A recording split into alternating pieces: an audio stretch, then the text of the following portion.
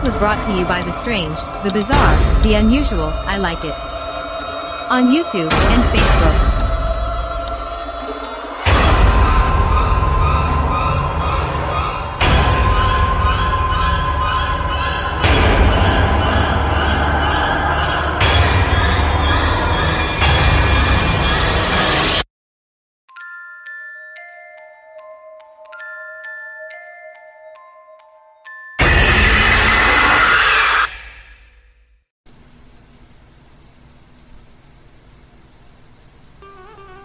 Appendix to Chapter 1.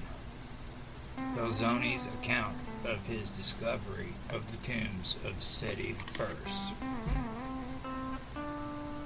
On the 16th of October, I recommenced my excavation in the valley of Beben el Malik and pointed but the fortunate spot which has paid me for all the trouble I took in my researches. I may call this a fortunate day, one of the best perhaps of my life. I do not mean to say that fortune has made me rich, for I do not consider all rich men fortunate, but she has given me that satisfaction, that extreme pleasure, which wealth cannot purchase. The pleasure of discovering what has been long sought in vain, and of presenting the world with a new and perfect monument of Egyptian antiquity, which can be recorded as superior to any other in point of grandeur, style, and preservation, appearing as if just finished on the day we entered it. And what I found in it will show its great superiority to all others. Not 15 yards from the last tomb I described, I caused the earth to be opened at the foot of a steep hill and under a torrent which, when it rains, pours a great quantity of water over the very spot I have caused to be dug. No one could imagine that the ancient Egyptians would make the entrance into such an immense and superb excavation just under a torrent of water, but I had strong reasons to suppose that there was a tomb in that place, from indications I had observed in my pursuit. The fellows who were accustomed to digging were all of opinion that there was nothing in that spot, as the situation of this tomb differed from that of any other. I continued the work, however, and the next day, the 17th, in the evening, we perceived the part of the rock that was cut and formed the entrance. On the 18th, early in the morning, the task was resumed, and about noon the workmen reached the entrance, which was 18 feet below the surface of the ground. The appearance indicated that the tomb was of the first rate, but still I did not expect to find such one as it proved to be. The fellows advanced till they saw that it was probably a large tomb. When they protested they could go no further, the tomb was so much choked up with large stones, which they could not get out of the passage. I descended, examined the place, pointed out to them where they might dig, and in an hour there was room enough for me to enter through a passage that the earth had left under the ceiling of the first corridor, which is 36 feet 2 inches long, and 8 feet 8 inches long, 8 inches wide, and when cleared of the ruins, 6 feet 9 inches high. I perceived immediately by the painting on the ceiling and by the hieroglyphs in basso relievo, which were to be seen were where the earth came to a staircase 23 feet long and of the same breadth as the corridor. The door at the bottom is 12 foot high. From the foot of the staircase I entered another corridor 37 feet 3 inches long and of the same width and height as the other, each side sculptured with hieroglyphs of basso relievo and painted. The ceiling also is finely painted and in pretty good preservation. The more I saw, the more I was eager to see, such being the nature of man.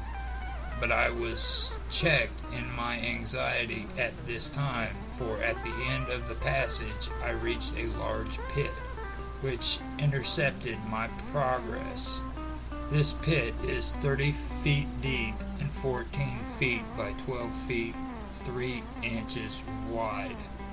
The upper part of the pit is adorned with figures from the wall of the passage up to the ceiling. The passages from the entrance to this pit incline downward of an angle of 18 degrees. On the opposite side of the pit, facing the entrance, I perceived a small aperture 2 foot wide and 2 foot 6 inches high, and at the bottom of the wall a quantity of rubbish. A rope fastened to a piece of wood that was laid across the passage against the projections which formed a kind of door appears to have been used by the ancients for descending into the pit, and for the small aperture oil the opposite side hung another which reached the bottom, no doubt to ascend. We could perceive that the water which entered the passages from the torrents of rain ran into this pit, and the wood and rope fastened to it crumbled to dust on touching them. At the bottom of the pit were several pieces of wood placed against the side of it. To assist the person who was to ascend by the rope into the aperture, I saw the impossibility of proceeding at the moment. Mr. Beechey, whom that day came from Lexor, entered the tomb, but was also disappointed. The next day, the 19th, by means of a long beam, we succeeded in sending a man up into the aperture, and having contrived to make a bridge of 2 beams, we crossed the pit. The little aperture we found to be Altilzagorst through a wall, and it had entirely closed the entrance, which was as large as the corridor. The Egyptians had closely shut it up, plastered the wall over, and painted it like the rest of the sides of the pit, so that but for the aperture it would have been impossible to suppose that there was any further proceeding, and anyone would conclude that the tomb ended at the end of the pit. The rope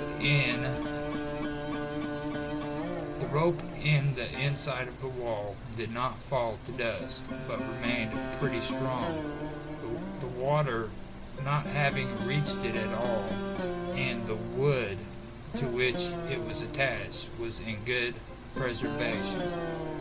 It was owing to the method of keeping the damp out of the inner parts of the tomb that they are so well preserved. Adhered some cavities at the bottom of the well, but found nothing in them. nor any communication from the bottom to any other place.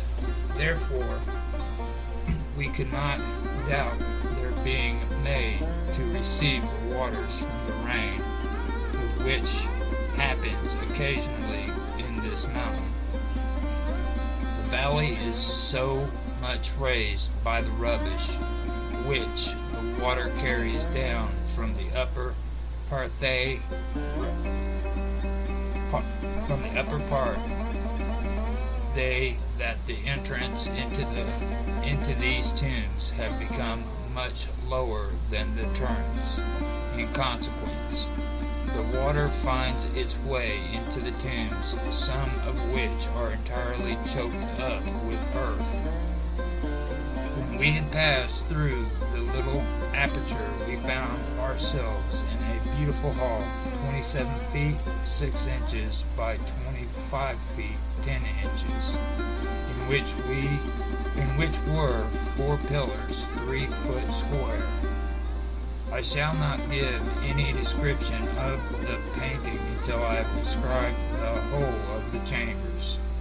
At the end of this room, which I call the entrance hall, and opposite the aperture, is a large door, for which 3 steps lead down into a chamber with 2 pillars. This is 28 feet 2 inches by 25 feet 6 inches. The pillars are 3 feet 10 inches square. I gave it the name of the drawing room, for it is covered with figures which, though only outline, are so fine and perfect that you would think they had been drawn only the day before. Returning into the entrance hall, we saw on the left of the aperture a large staircase which descended into a corridor. It is 13 feet 4 inches long, 7 feet 6 inches wide, and has 18 steps. At the bottom we entered a beautiful corridor, 3.6 feet 6 inches by 6 feet 11 inches. We perceived that the painting became more perfect as we advanced further into the interior. They retained their gloss, or a kind of varnish, over the colors, which had a beautiful effect. The figures are painted on a white ground. At the end of this corridor we descended 10 steps, which I call the small stairs, into another 17 foot 2 inch by 10 feet 5 inch. From this we entered a small chamber, 20 feet 4 inch by 13 feet 8 inch, to which I gave the name of the room of beauties, for it is adorned with the most beautiful figures of basso relievo, like all the rest, and painted. When standing in the center of this chamber, the traveler is surrounded by an assembly of Egyptian gods and goddesses. Proceeding farther, we entered a large hall, 27 feet 9 inches by 26 feet 10 inches. In this hall are 2 rows of square pillars, 3 on each side of the entrance, forming a line with the corridor. At each side of this hall is a small chamber that on the right is 10 feet 5 inches by 8 feet 8 inches. That on the left, 10 feet 5 inches by 8 feet 9.5 inches. This hall I termed the Hall of Pillars.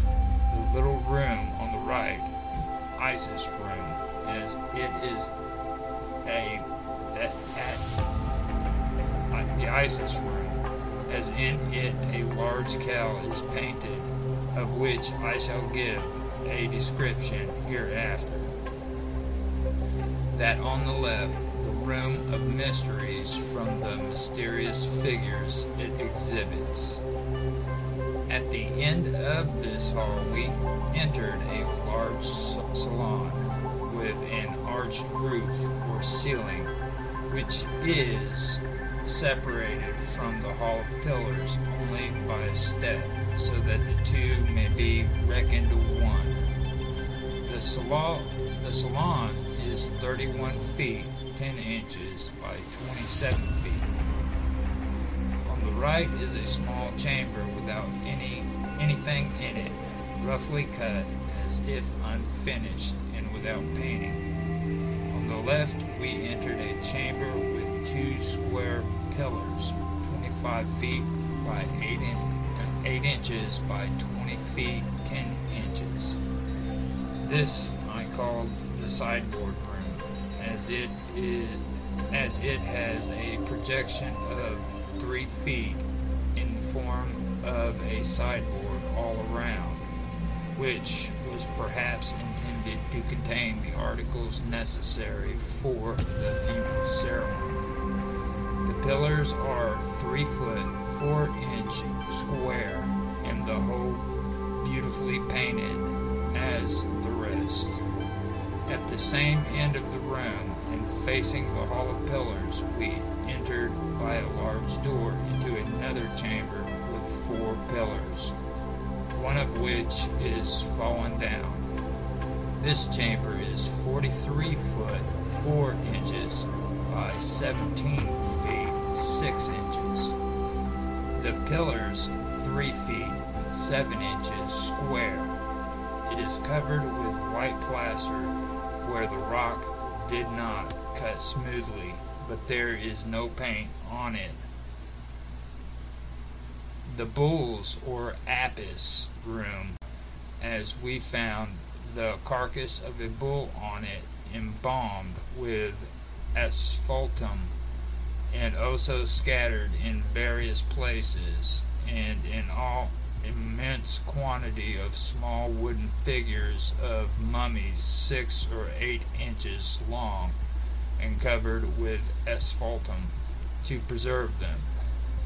There were some other figures of fine earth, baked-colored blue, and strongly varnished.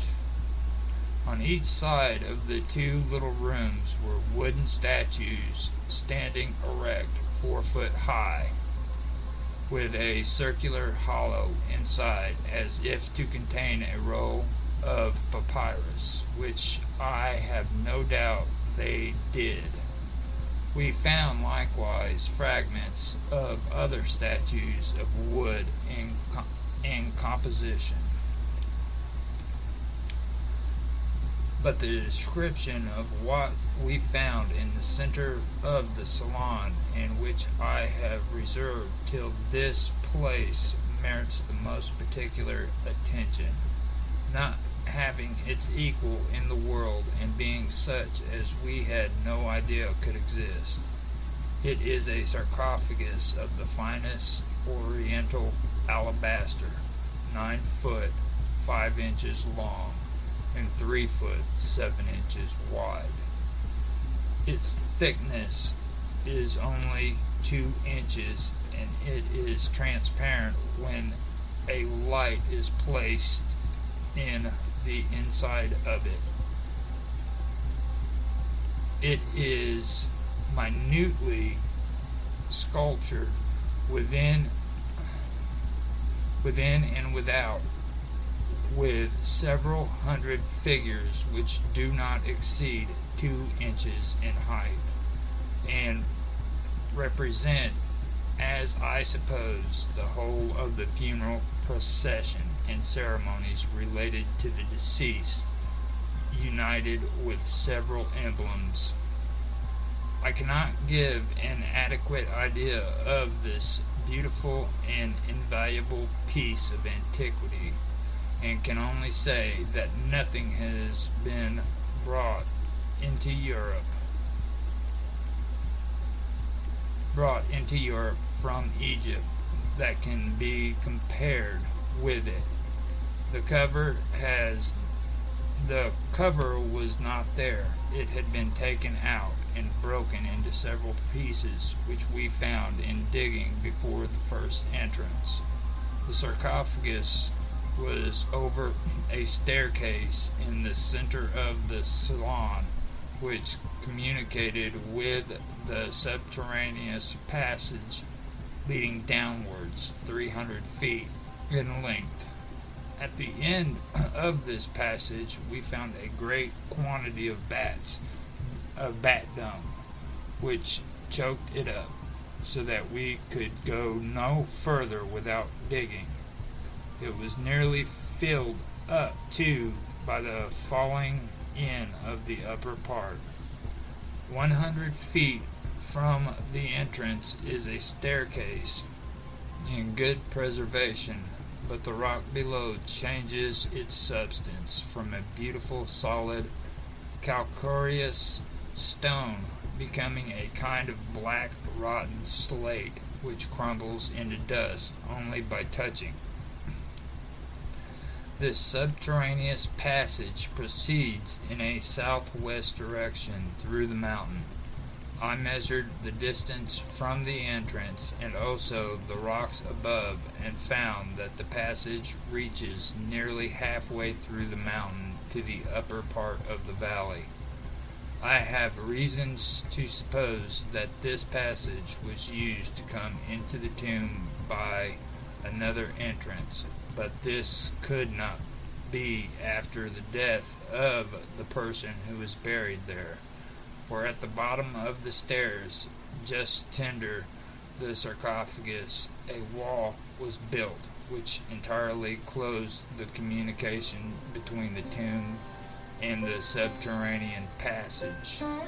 Some large blocks of stone were placed under the sarcophagus horizontally, level with the pavement of the salon, that no one might perceive any stairs or subterranean passage was there. The doorway of the sideboard room has been walled up and forced open, as we found the stones with which it was shut, and the mortar in the jambs.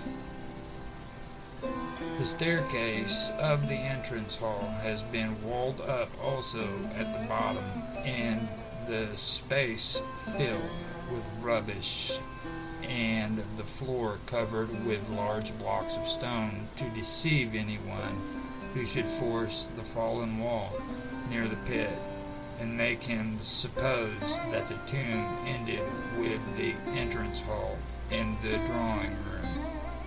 I am inclined to believe that whoever forced all these passages must have had some spies with them who were well acquainted with the tomb throughout. The tomb faces the northeast, and the direction of the whole runs straight southwest.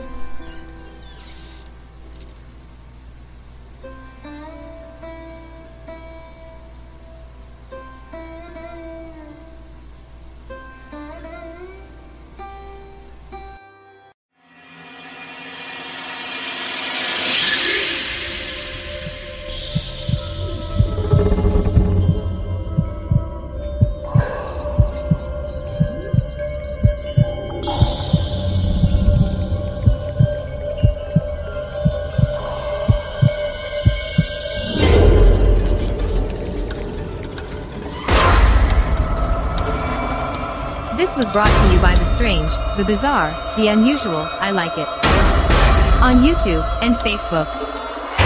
We thank you for your participation.